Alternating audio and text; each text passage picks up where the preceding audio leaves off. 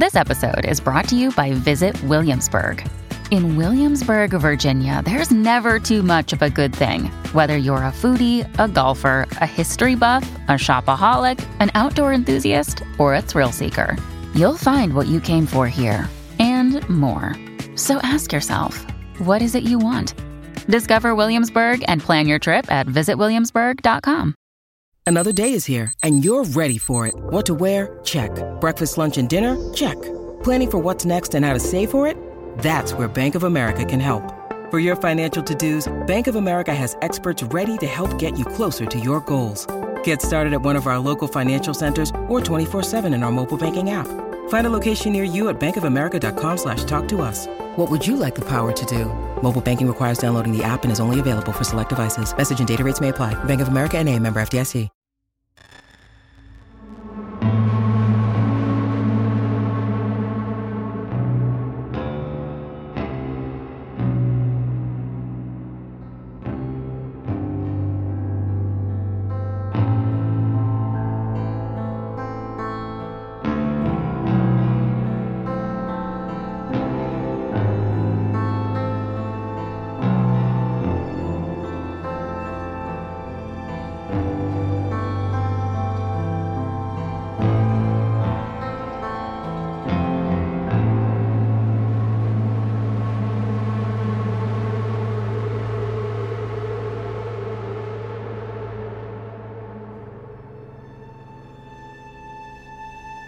Welcome to Shadows at the Door, the podcast. My name is Mark Nixon, and if this is your first time joining us, each week David Alt and I bring you a ghost story that aims to both please and terrify you. In some episodes, we adapt classic stories, both well-known and some not so much, and others we bring you brand new stories tailored just for this podcast. After each story, join us for a spirited discussion.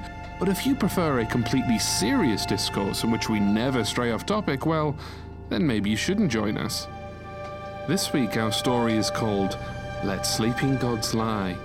In it we travel to Egypt and is written by our first guest writer, Gemma Amor. We start with the diary entries of an archaeologist and his growing concern at events unfolding around his dig. So, gather around the fire, pour yourself some tea, and we'll begin.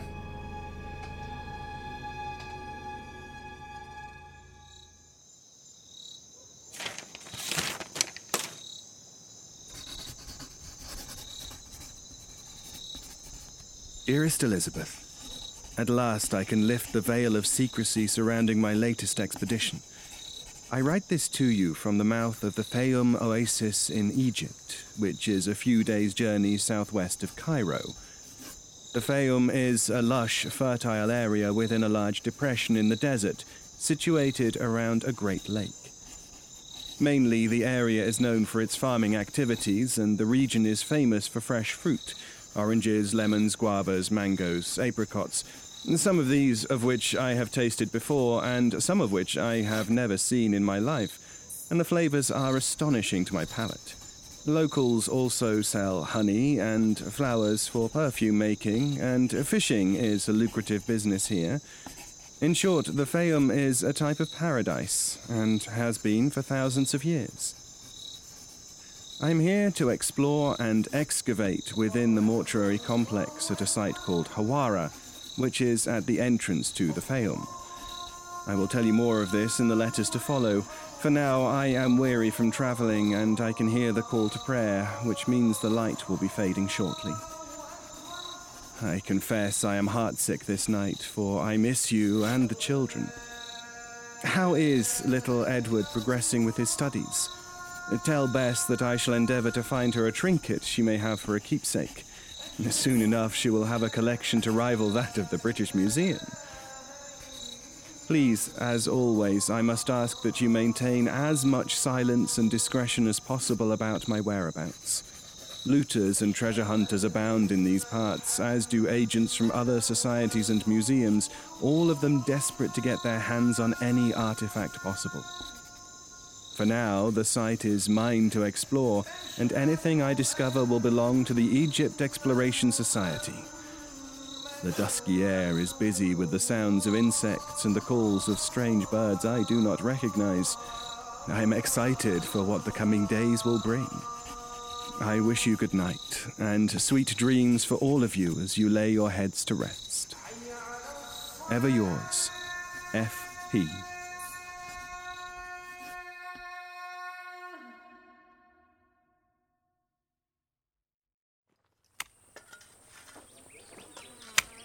Journal entry, Tuesday, Hawara Complex.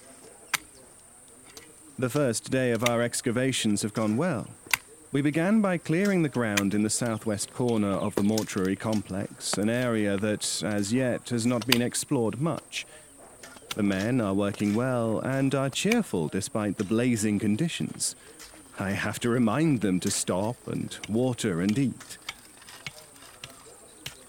Take a break, men. Take some water and food. Allah Yahanik. Bon appetit.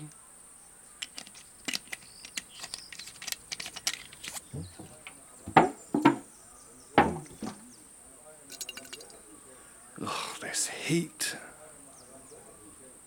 Once we have finished clearing and preparing the ground, I hope to dig an access trench and locate an entrance into the lower levels of the complex.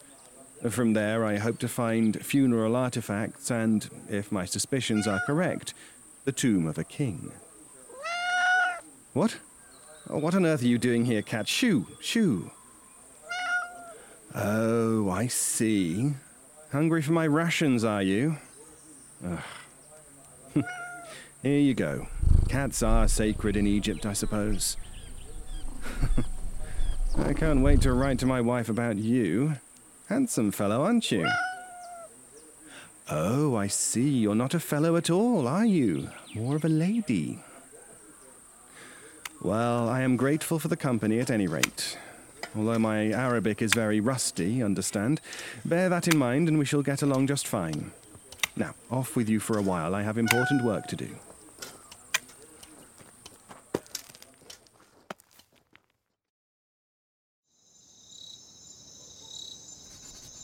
Dearest Elizabeth, let me tell you more about the Hawara complex and my purpose here. Hawara lies in the Fayum, as I said before, and comprises of a pyramid and a temple built by the 12th dynasty king Amenemhat III. The pyramid itself, although nearly 60 meters tall and remarkable for its size alone, is made from mud brick and has been much studied already by my predecessors. I am interested, therefore, in the complex around the pyramid, particularly what lies to the south, a vast and exciting structure known to Herodotus and other ancient Greek scholars as the Labyrinth. The Labyrinth covers an area of 15 acres and once had 12 covered courts, 6 facing north and 6 facing south. Inside, there was a great temple building which covered 2 floors and 3,000 rooms, half of which were located above ground, the other half of which were buried beneath the surface. Herodotus wrote once that he visited the temple complex, but was never allowed to visit the underground chambers, because they contained the tombs of kings who built the labyrinth, and also the tombs of crocodiles who were worshipped in the Fayum. His account was of a spectacular maze of rooms, galleries, and courtyards, a wonder of engineering and design. Today, little of this structure remains above ground, but it is what lies beneath the surface that fascinates me, Elizabeth.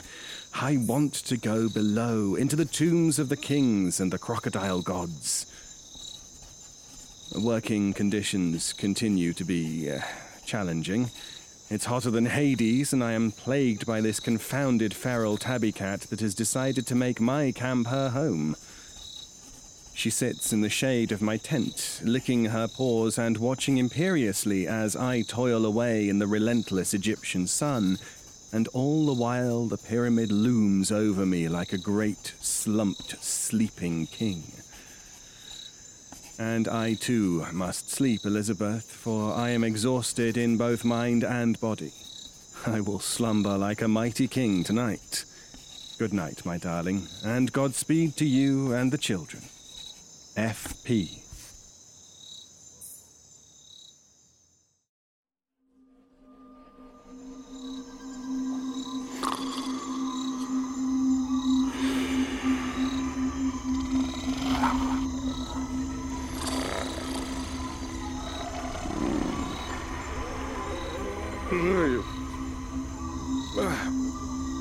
What? Who's that? I say, who's there? Oh, God damn it, cat. I'm trying to sleep. Be quiet.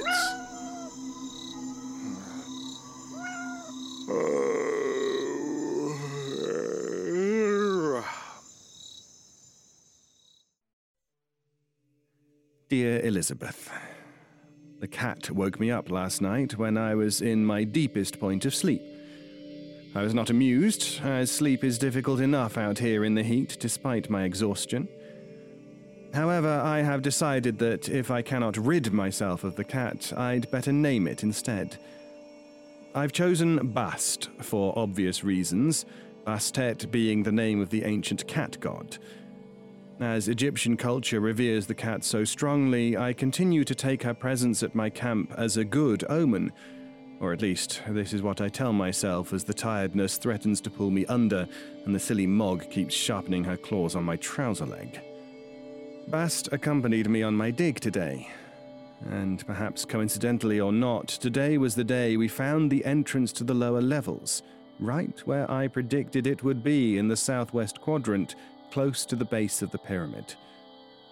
Once the men and I had broken through the stone and found the access tunnel, the sun was already beginning its descending arc in the sky. I pushed on, and we lit torches and descended nonetheless. And within the first few feet of the passage, I made some incredible finds, including an antechamber which was sealed tight with carved stone. It was a chamber I had not seen marked upon the existing floor plan of the site, and its discovery gave me great hope for what lay beyond. After breaking through the huge stone door seal, we found inside a collection of funeral treasures, all heaped into a haphazard pile in one corner of the chamber, as if thrown in there hastily. And, Elizabeth, the plot thickens. There was none of the usual care or ceremony that you see displayed in the tombs of pharaohs found in the Valley of the Kings. This tomb complex has a feeling of something different. The walls are not decorated with the fine hieroglyphics one would expect. There are riches and gold, jewelry, finely crafted furniture, but although the quality is indicative of status, the way these things are, thrown into the chamber, it tells a story I cannot quite decipher. I also found a strange collection of amphorae in the room, crafted from alabaster with a globular body shape, tall necks, 2 handles, and shallow ring feet at the bottom. Some of them even still had alabaster lids in place, which are very rarely found. I wonder if some of the sealed amphorae still contain liquids or oil. I'm not comfortable moving them until I know I have a storage case well prepared, which I shall do tomorrow. Lastly, I found several crocodile burials around the mouth of the chamber, just outside the door seal. This confirms my suspicions, based on the descriptions of Herodotus, that the Labyrinth Temple was originally dedicated to the crocodile god Sobek. Tonight, once I have finished documenting these finds, I hope to sleep better. Yours, F.P.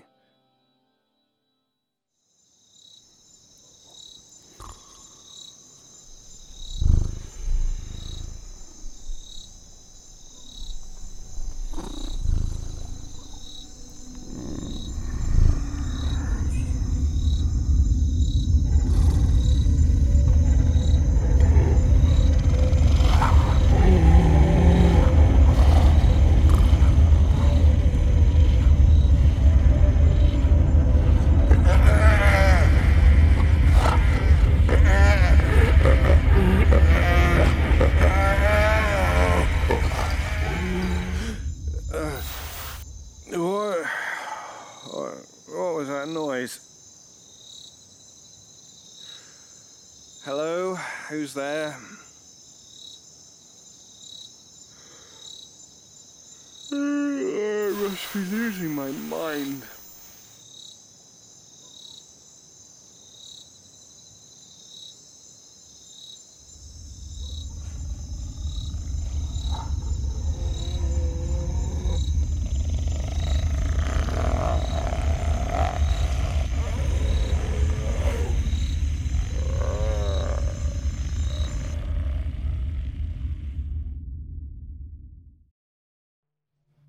Journal entry number 7, Hawara Complex.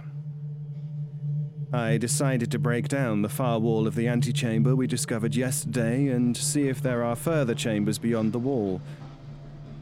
I ordered the men to begin breaking down the wall, which they did with much muttering and nervousness. Something has shifted in their attitude this past day or two. Where once my team were eager to please and diligent, they now have become sullen and withdrawn. They are also extremely reluctant to explore the further reaches of what lies beneath the temple. Progress is slow because of this, and I find I am growing frustrated. When I ask them what troubles them so, the men talk about strange noises in the night, and I have to admit that my sleep has been greatly disturbed, even if I am yet to hear the noises they actually speak of. They mutter about angry gods and make signs against evil spirits. I manage to calm their fears somewhat with the promise of more money on our return to town, and for now they stay with me. I do not think it will take much to scare them off, however, which remains a sobering thought. Superstition is a difficult beast to tame. These struggles notwithstanding, my instinct about the chamber wall paid off, and we broke through eventually into another chamber, this one much bigger than the first. Inside, we unearthed a black granite statue of the king himself, Amenemhat III.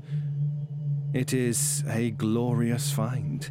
The statue is in almost perfect condition and is a wonderful example of Egyptian skill in stonecraft. The king has a serious expression upon his face, full cheeks and rather prominent ears. Sometimes, a scholar I knew once speculated, these statues have large ears to indicate that the king hears everything and rules over us all accordingly. Sometimes the ears are just perhaps a realistic depiction of, well, large ears. There is a sense of weariness about his face, of being tired of the burden of leadership. More peculiar to me, however, is the damage I found to the bottom of the statue, the part buried furthest into the ground. It took a while to extract from the earth and dust, but once we did, and once the granite had been cleared of debris, I could see these marks, like great deep gouge marks, only not made with a blade or other tool that I can make out. These look more like, well, like something has clawed at or bitten the stone. The men looked at the marks and made signs against evil spirits again, muttering and jabbering to each other in consternation. I can hear them outside my tent now, talking in uneasy Arabic to each other. They are deeply upset, and it has dulled the shine from the day's proceedings considerably. Bast seems unconcerned by all of this. She is curled up on my lap as I write this, purring. Damned cat.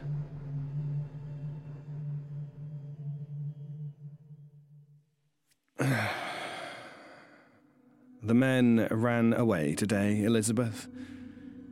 I woke up and they had simply vanished into thin air. They took all the pack mules with them, save for one. They left my equipment in place, and my supplies, my water, my food, my fire lighting tools. They stole nothing. They just left, Elizabeth, quietly and as if they had never been there at all. Something has frightened them, Elizabeth. I knew it when we unearthed the statue yesterday. A statue which I will never be able to transport to Cairo by myself, not now. I thought about abandoning the site and returning to town to recruit more men, but I feel reluctant to leave the site unguarded.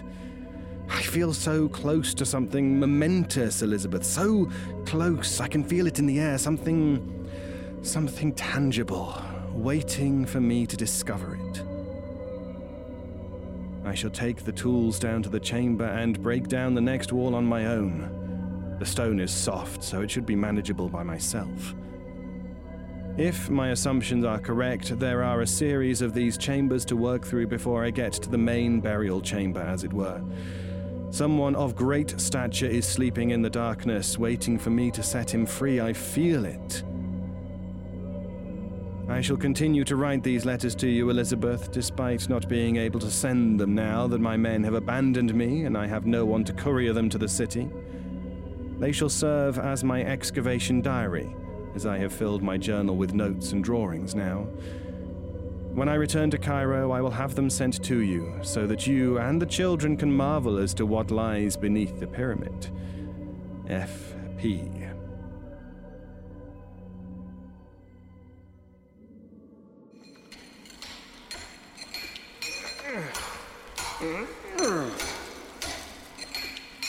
Almost there, almost there. Can't you do something instead of just sitting there watching me work and licking yourself? No? I suppose not. Still, I must confess, I shall miss you when I return to England. Perhaps I can smuggle you home somehow. What would you say to that? This is it, Bast. We're close now. I can feel colder air coming in from behind the stone. It won't be long before we're through to the other side and... oh. What's that?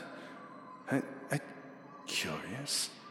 There appears to be some sort of mechanism buried at the base of the door.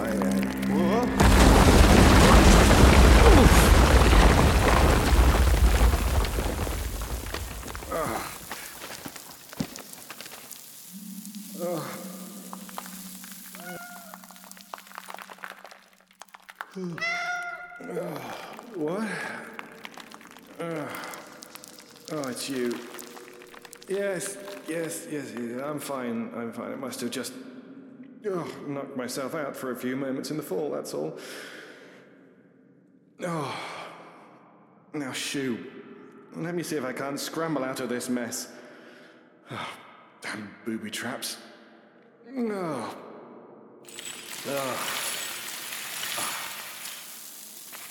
Right, well, at least I'm not half buried under a pile of rock anymore. Now I can't see a thing. Where did I put those matches?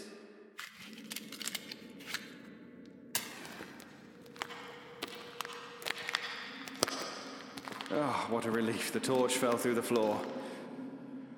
And now, let's look around, Bast, and see...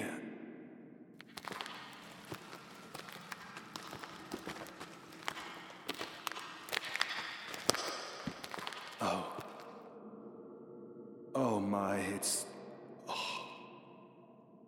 it's marvelous.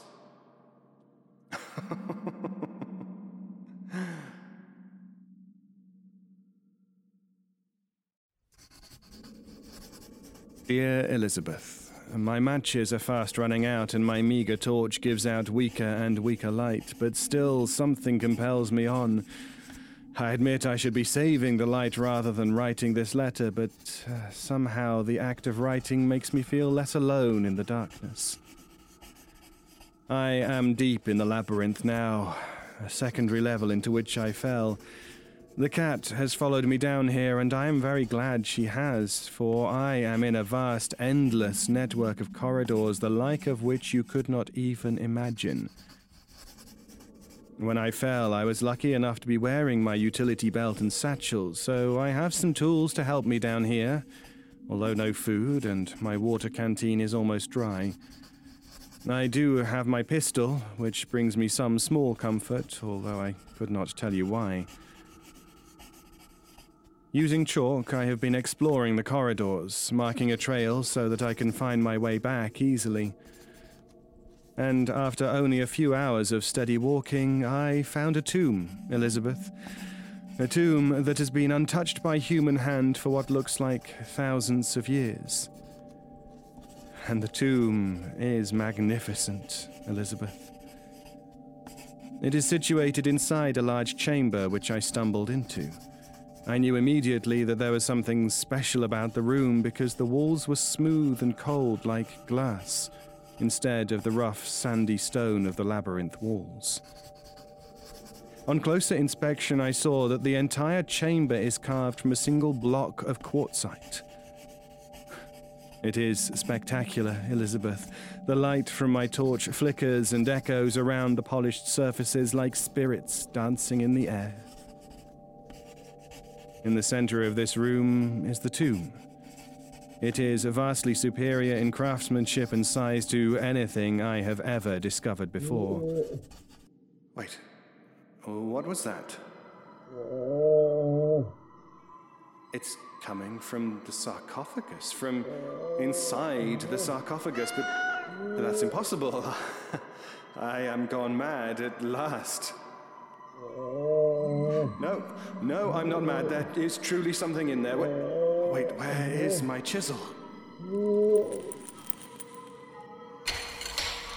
Wait, I'm coming, goddammit. I'm coming.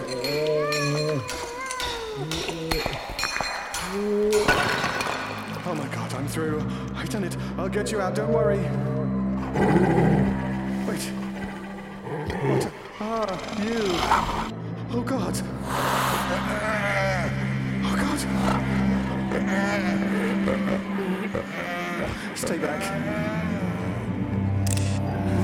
Stay back, I say! Stay back or I'll shoot again. Oh God. Run, Bast, run.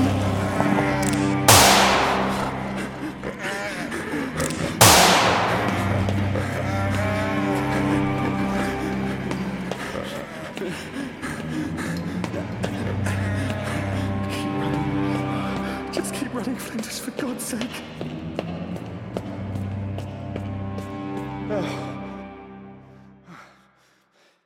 I think we escaped, thank God. Oh Christ, no! No!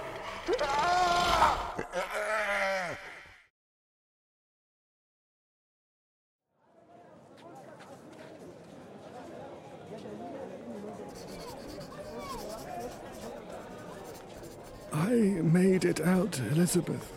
Just about. I am now in Cairo, attempting to recover before my ship departs tomorrow. The laudanum has made me drowsy, but I shall try my best to finish this and hope it is not the last letter I shall ever send. My leg is in ruins. Whatever was down there, whatever I unleashed when I broke open that sarcophagus, it bit me, Elizabeth. I felt its foul breath on my skin, felt its teeth sinking into the tender flesh of my thigh, then again on my calf. I felt its hot tongue sliding down my leg. I felt it. It was real, and I will forever have the scars to show for it. I pushed at it with all my might, trying to free myself from its iron jaws, and I felt its leathery, scaled back.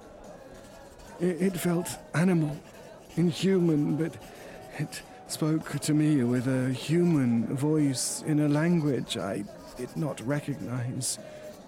It spoke, and I screamed, and suddenly I was free and running for my life, Bast following closely at my heels. I now know why the men ran away in the night. They knew what I did not, that the labyrinth at Hawara was not put there for the purposes of burying kings, but for imprisoning nightmares. The stone walls and the tunnels and the booby traps were not designed to keep us from getting in, but from what was buried inside, from getting out. A nightmare, an angry god, a demon which I have set free into the light. I remember my first journey to Egypt in 1880. I was 26 years old, and this country was so exciting, so wondrous to me. Now it is 8 years later, and I thought I had learnt many lessons. Except one, it seems. Let sleeping gods lie. I love you, Elizabeth. I am bringing the cat home with me. F.P.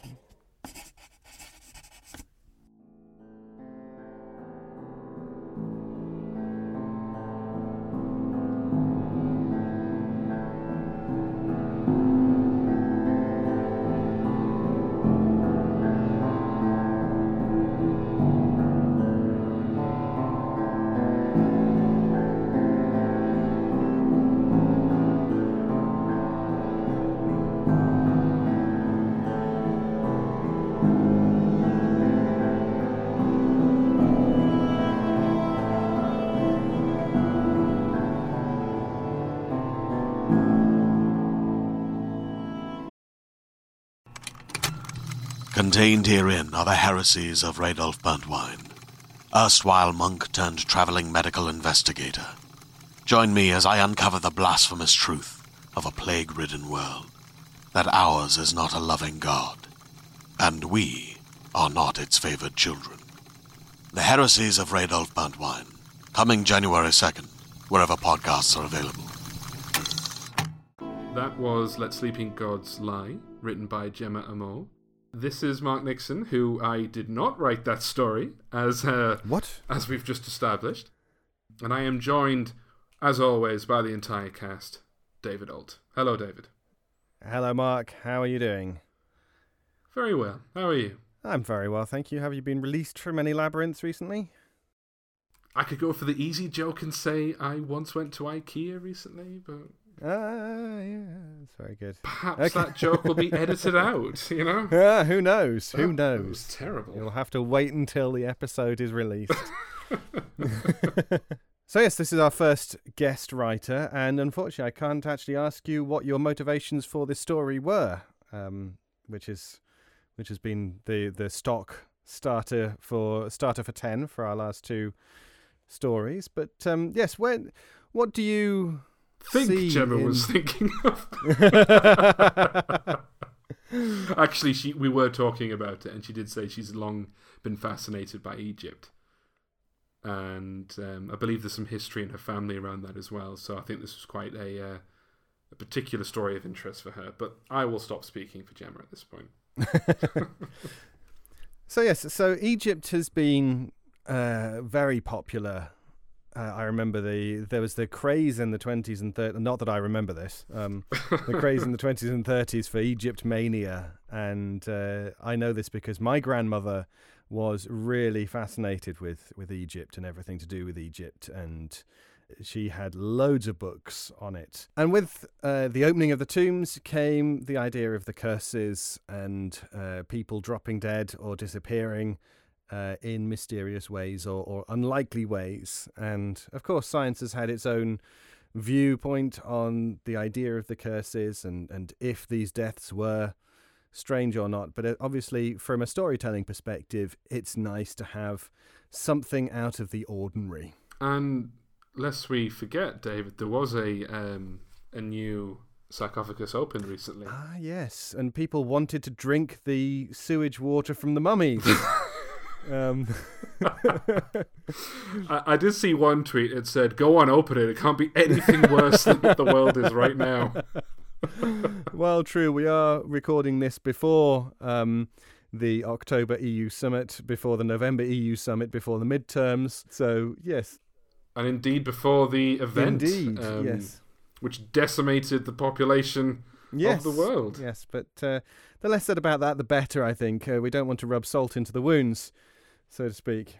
Salt, of course, having not been available for some time since the event. The fact that the pyramids and all of these burial tombs were built so intricately with so many different walls, rooms, and whatnot, you've got to put yourself into the mind of someone that was actually creating these and think, what were they doing? What were they trying to do here? Were they just trying to stop thieves? Were they trying to make it impossible for the pharaohs to get out. There's a lot that we don't know because it happened 5,000 years ago, and we are just presented with the evidence and told to make up our own minds. So no wonder so much excellent fiction has come from this setting. Yes. And location. Indeed, and you can imagine people in 5,000 years' time looking back on the world of 2018 and seeing all of the data that was pumped out and then wondering what actually happened and making their own minds up about what everyone was thinking when they did what they did. Oh my God, I might have grandchildren one day that will see my Instagram account. Yep, Apple has already seen all of those pictures and everything you did with your camera. The realization isn't what have I done, is what does David think I'm doing? You tweet when you're reading M.R. James. And you tweet the pictures of the books and things. What did you think I was going to say? Okay. Nothing at all. Nothing at all. That's absolutely fine.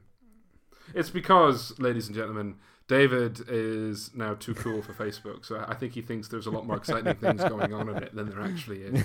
Moving swiftly on. Yes. So the burial chambers were found to be a lot deeper in, and you had these massive pyramids that actually went even further down into the ground. The burial networks extended a lot greater than just what you could see. So there was a lot that Egyptologists and scientists have had to work through. And even now, we're only getting archaeologists able to use more recent imaging techniques to be able to see further through the rock of the pyramids. And so it's a long-standing and very tempting puzzle to try to work out. And so that is probably where some of the mystery has come from. The fact that we just don't know. And it would be lovely to be inside the mind of one of the pyramid builders or the architects. But of course we can't. Oh, I don't think so. You'd probably be a slaver with a lot of people enslaved under you, David. They were a little bit right of the spectrum back then, shall we say. they had a living god. This is true, but I was meaning it purely from a mathematical and scientific point of view, rather than that one's going to stand up in court. Mm-hmm.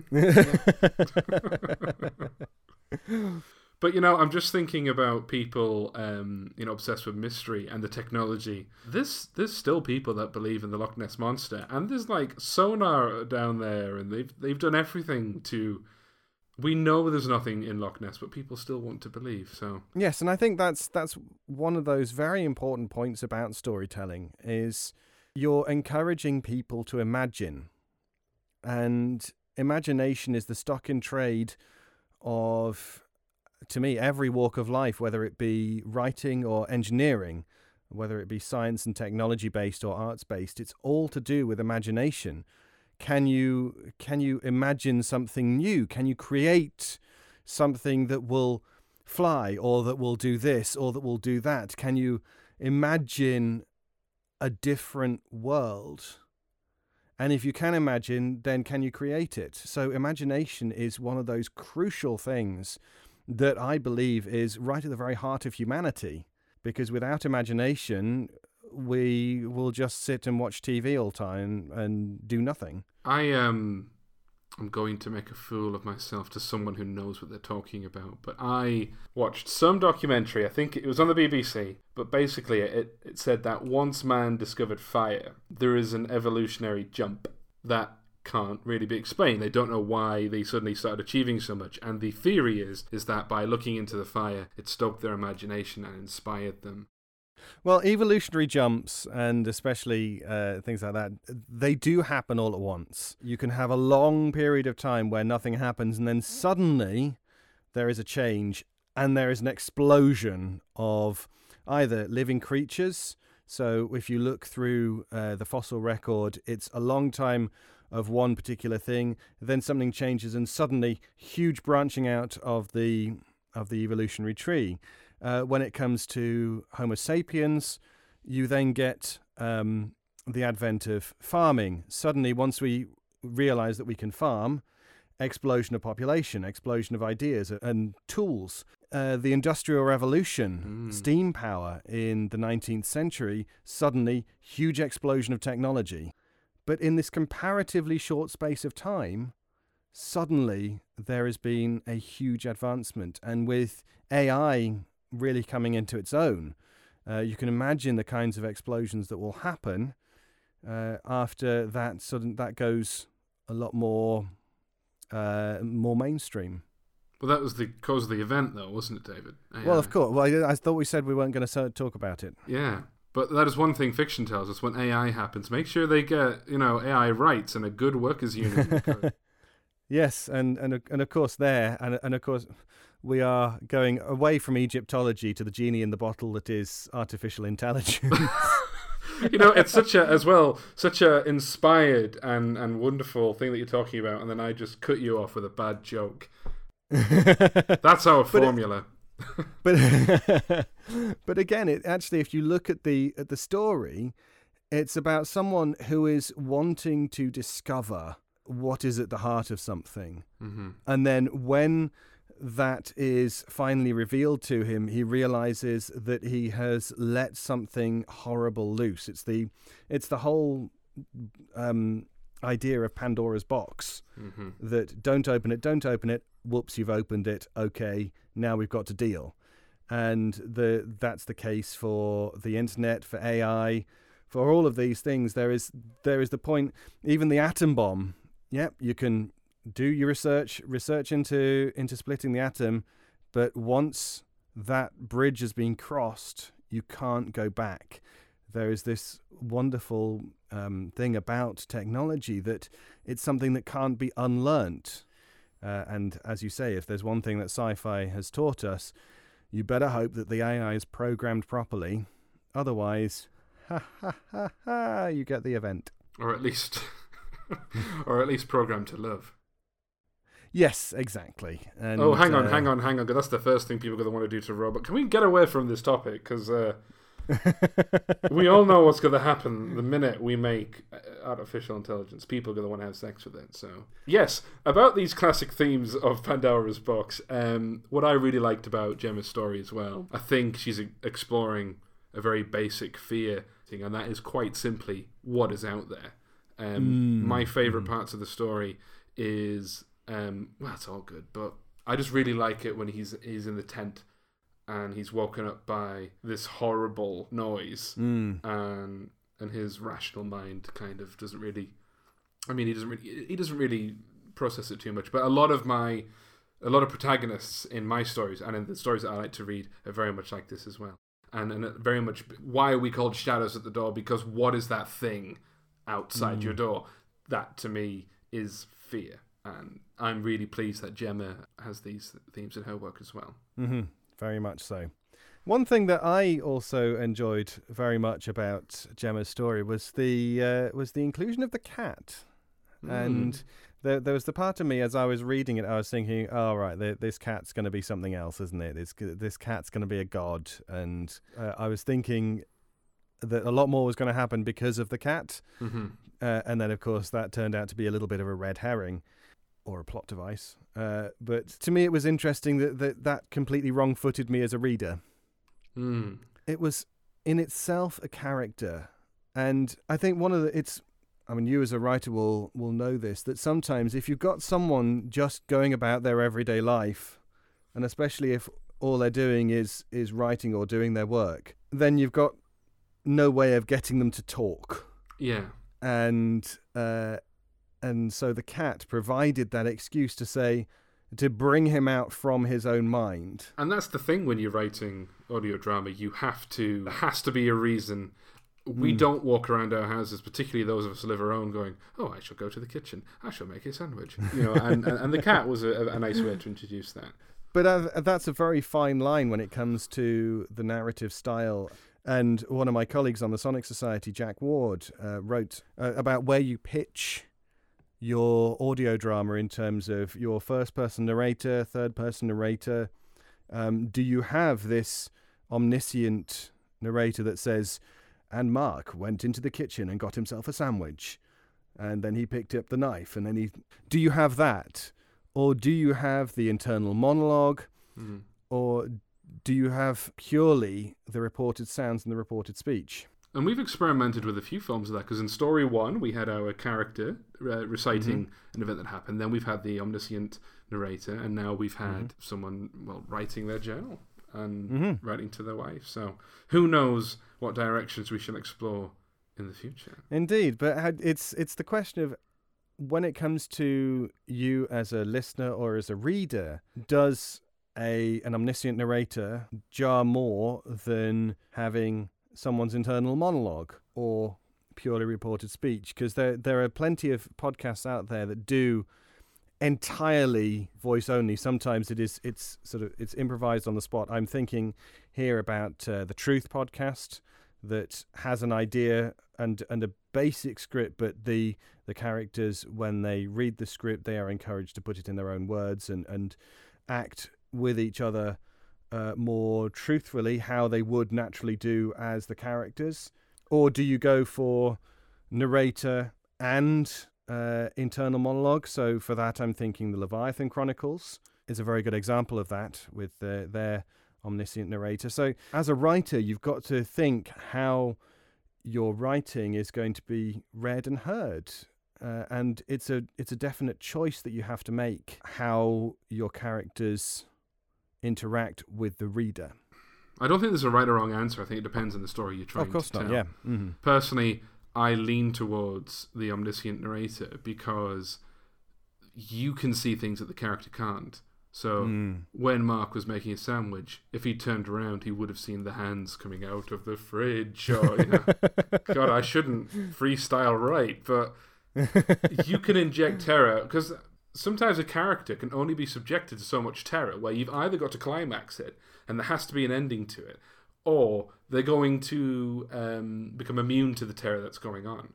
So you can drop the terror in without the character having to deal with it so much. Yes. So, back to Gemma's story then. I will say, David, I quite like it when it's someone else's story, because I feel like I can sit here and gush about it. And if it's mine, I don't want us to do that. So, I like it. Gemma, you can come back. Yeah, it was a brilliant story. I very much enjoyed it. And going back then to the themes of the curses and what we loose when we let things out. It's not just... I mean, even Shakespeare's grave, cursed be he that moves my bones. And they haven't been moved as a result. The idea that you can curse someone, it's a staple, an absolute staple in horror and mystery tales. And you get to this question of, well, is the curse purely... is it something that actually manifests? Or is it that kind of mind worm that gets into the head of the character and it creates a self-fulfilling prophecy? Saturday night, I went to the cinema and I saw a film called The Little Stranger, where it'll have been some time, and it'll have been out for some time when this airs. But the whole theme of that film is there a ghost in the film, or is it entirely in the minds of the characters? And I came out with a friend disagreeing on what had happened, and we both found that our theories could both be right. But it's like they do studies all the time. Those who think they are lucky will enjoy more luck. Those who think they're happy will be happier. I would like to think curses are still real, though. And there's been some terrific films lately as well. It Follows is an absolutely marvelous horror film that came out a few years ago, and that deals with a curse. Yeah. Time and tested story. One very good film that I saw, which I think it was pretty panned at the time, and I can't remember exactly what the name of it was, but it was these 4 teenagers that decided that they were going to go onto a South American temple for larks. And then, of course, they're not let off it because there was something in the temple. There was this plant that could kill, that could then imitate any sound and grew very prodigiously. And there was a whole tribe that were there to stop this plant from getting out. I've never heard of this film. What is this? I'll have to look it up. But, of course, these teenagers thought that they were being prevented from leaving because because the tribe was just being unfriendly to them. What, of course, they didn't realize was that the tribe was stopping the plant from escaping, from being let out of its prison. It's interesting to see characters and their reactions to this sort of thing. When we think it's about us, it's not. If you're stupid enough to go up a temple where they say, do not walk on this temple, you've got to accept the consequences of opening that box. There are a lot of stories, such as this one, that do punish those for transgressing or even just thinking they know more than they actually do. I tell you what film this story reminded me of was The Exorcist. Okay, yes. At the beginning, when they find the effigy of what's the demon called in that? Is it Pazuzu? That was Captain Howdy, but I think his real name is Pazuzu. Right. That's what I really liked about this script, and I was reading it at first, and it reminded me of that. And as you say, the curse of opening a box, particularly when you knew what it would do, reminded me of The Hellbound Heart by Clive Barker, okay. which of course was Yes. Hellraiser. Yeah. But it's very human if you're presented with a big red button to push the big red button, even if you're told not to push the big red button. Exactly. And of course, we saw that in Leave a Light On For Me, in our first story, where Troughton is, fair enough, he's manipulated into receiving the lantern, but he does feel this urge to light this antique, and he knows he shouldn't, this ancient thing, and yet he still does.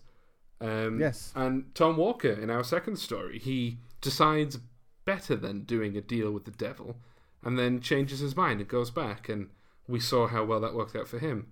Yes. But at the same time, if we started producing ghost stories that had happy endings, I think we're not giving the people what they've come for. So, well, yes, and interestingly, being a teenager in the 90s, I remember there were two particular ghost stories. There was Are You Afraid of the Dark? Mm-hmm. And there was another one on a similar theme, not Goosebumps, but there was another one. But Goosebumps will do that. But the Are You Afraid of the Dark ghost stories, horror stories, always had an ending where the protagonists were safe, got off, whatever. They were okay at the end. Whereas Goosebumps, not necessarily happened. The fact that you knew that there was a happy ending coming didn't necessarily take away from the plot, but it was always nicer from a watcher's perspective to see horrible things happening to the characters. And I think that's an essence of good storytelling. If your characters can go through horrible situations and it keeps you reading or watching, then you've done well. However, if you can put your characters through horrible situations and it's not entertaining, then yeah, that's not good writing. Well, I would agree with you, but I guess there are others that might disagree, because there is a whole genre of torture porn, and and I have dipped my toes into that genre just out of curiosity. When The Human Centipede appeared on Netflix, I did something I shouldn't have and watched it, but you pushed the big red button. Exactly, and I suffered a fate worse than death for it. But yeah, I guess there is an itch that some people have, and perhaps it's a reflection on our modern times. That people want to make themselves miserable like that. But I think that's why Shadows of the Door represents a very specific type of horror and a very specific itch to scratch, and that's what I'm really pleased that we do. I'm really pleased that we're doing what we do, and I do refer to it as, for lack of a better phrase, classy horror, because that's it. There's not a great deal of violence. I haven't had to find the sound effect for flesh being ripped apart yet. Depends how desperate I get for ideas, but I you can do so much more with suggestion and atmosphere and crescendo. Yes. And as long as you have decent writing, decent acting, and thankfully we've got more than decent on all of those things. Well, if any of our listeners have any suggestions that they would like to put to us, then please do get in touch at all the usual places. We are on social media, on Twitter and Facebook, and yes, we would love to hear from you. And if somebody, some benevolent millionaire wants, David and I will live stream a viewing of all 3 Centipede movies. Careful what you promise. Depends. I haven't put a number on this, David, so... I think that is a lovely place to end this. Yes.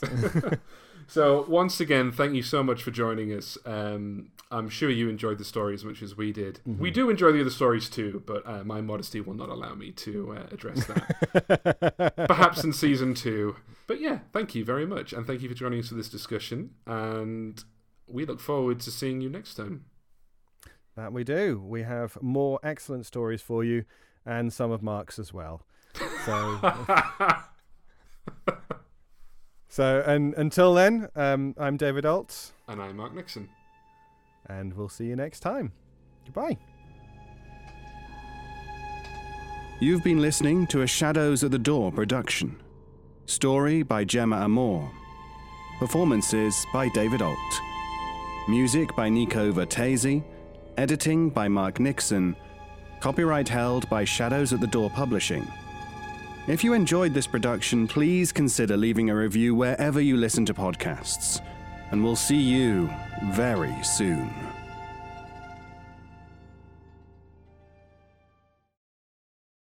Greetings, adventurers. Today we're excited to introduce you to a new story, Dark Dice, a horror podcast that blurs the line between actual play and audio drama, where the story is determined by the roll of the dice. 6 adventurers embark on a journey into the ruinous domain of the Nameless God. They will never be the same again. One of the players is not what they seem after a doppelganger, a creature that can assume the form and voice of whatever it kills, infiltrates the team. As the players are picked off and replaced one at a time, can they figure out who the monster is before it's too late? Can you? Here's a quick example of what our show sounds like. The shambler with the jar of liquid inside of him. Soren Arkwright let loose an arrow that cracked the glass, passing through the spine of the creature. The shambler still managed to maintain its forward momentum, but stumbled as it eagerly tried to bite and swipe at Soren, landing near his feet. As Jeff Goldblum has now joined our cast, Dark Dice is available however you listen to podcasts.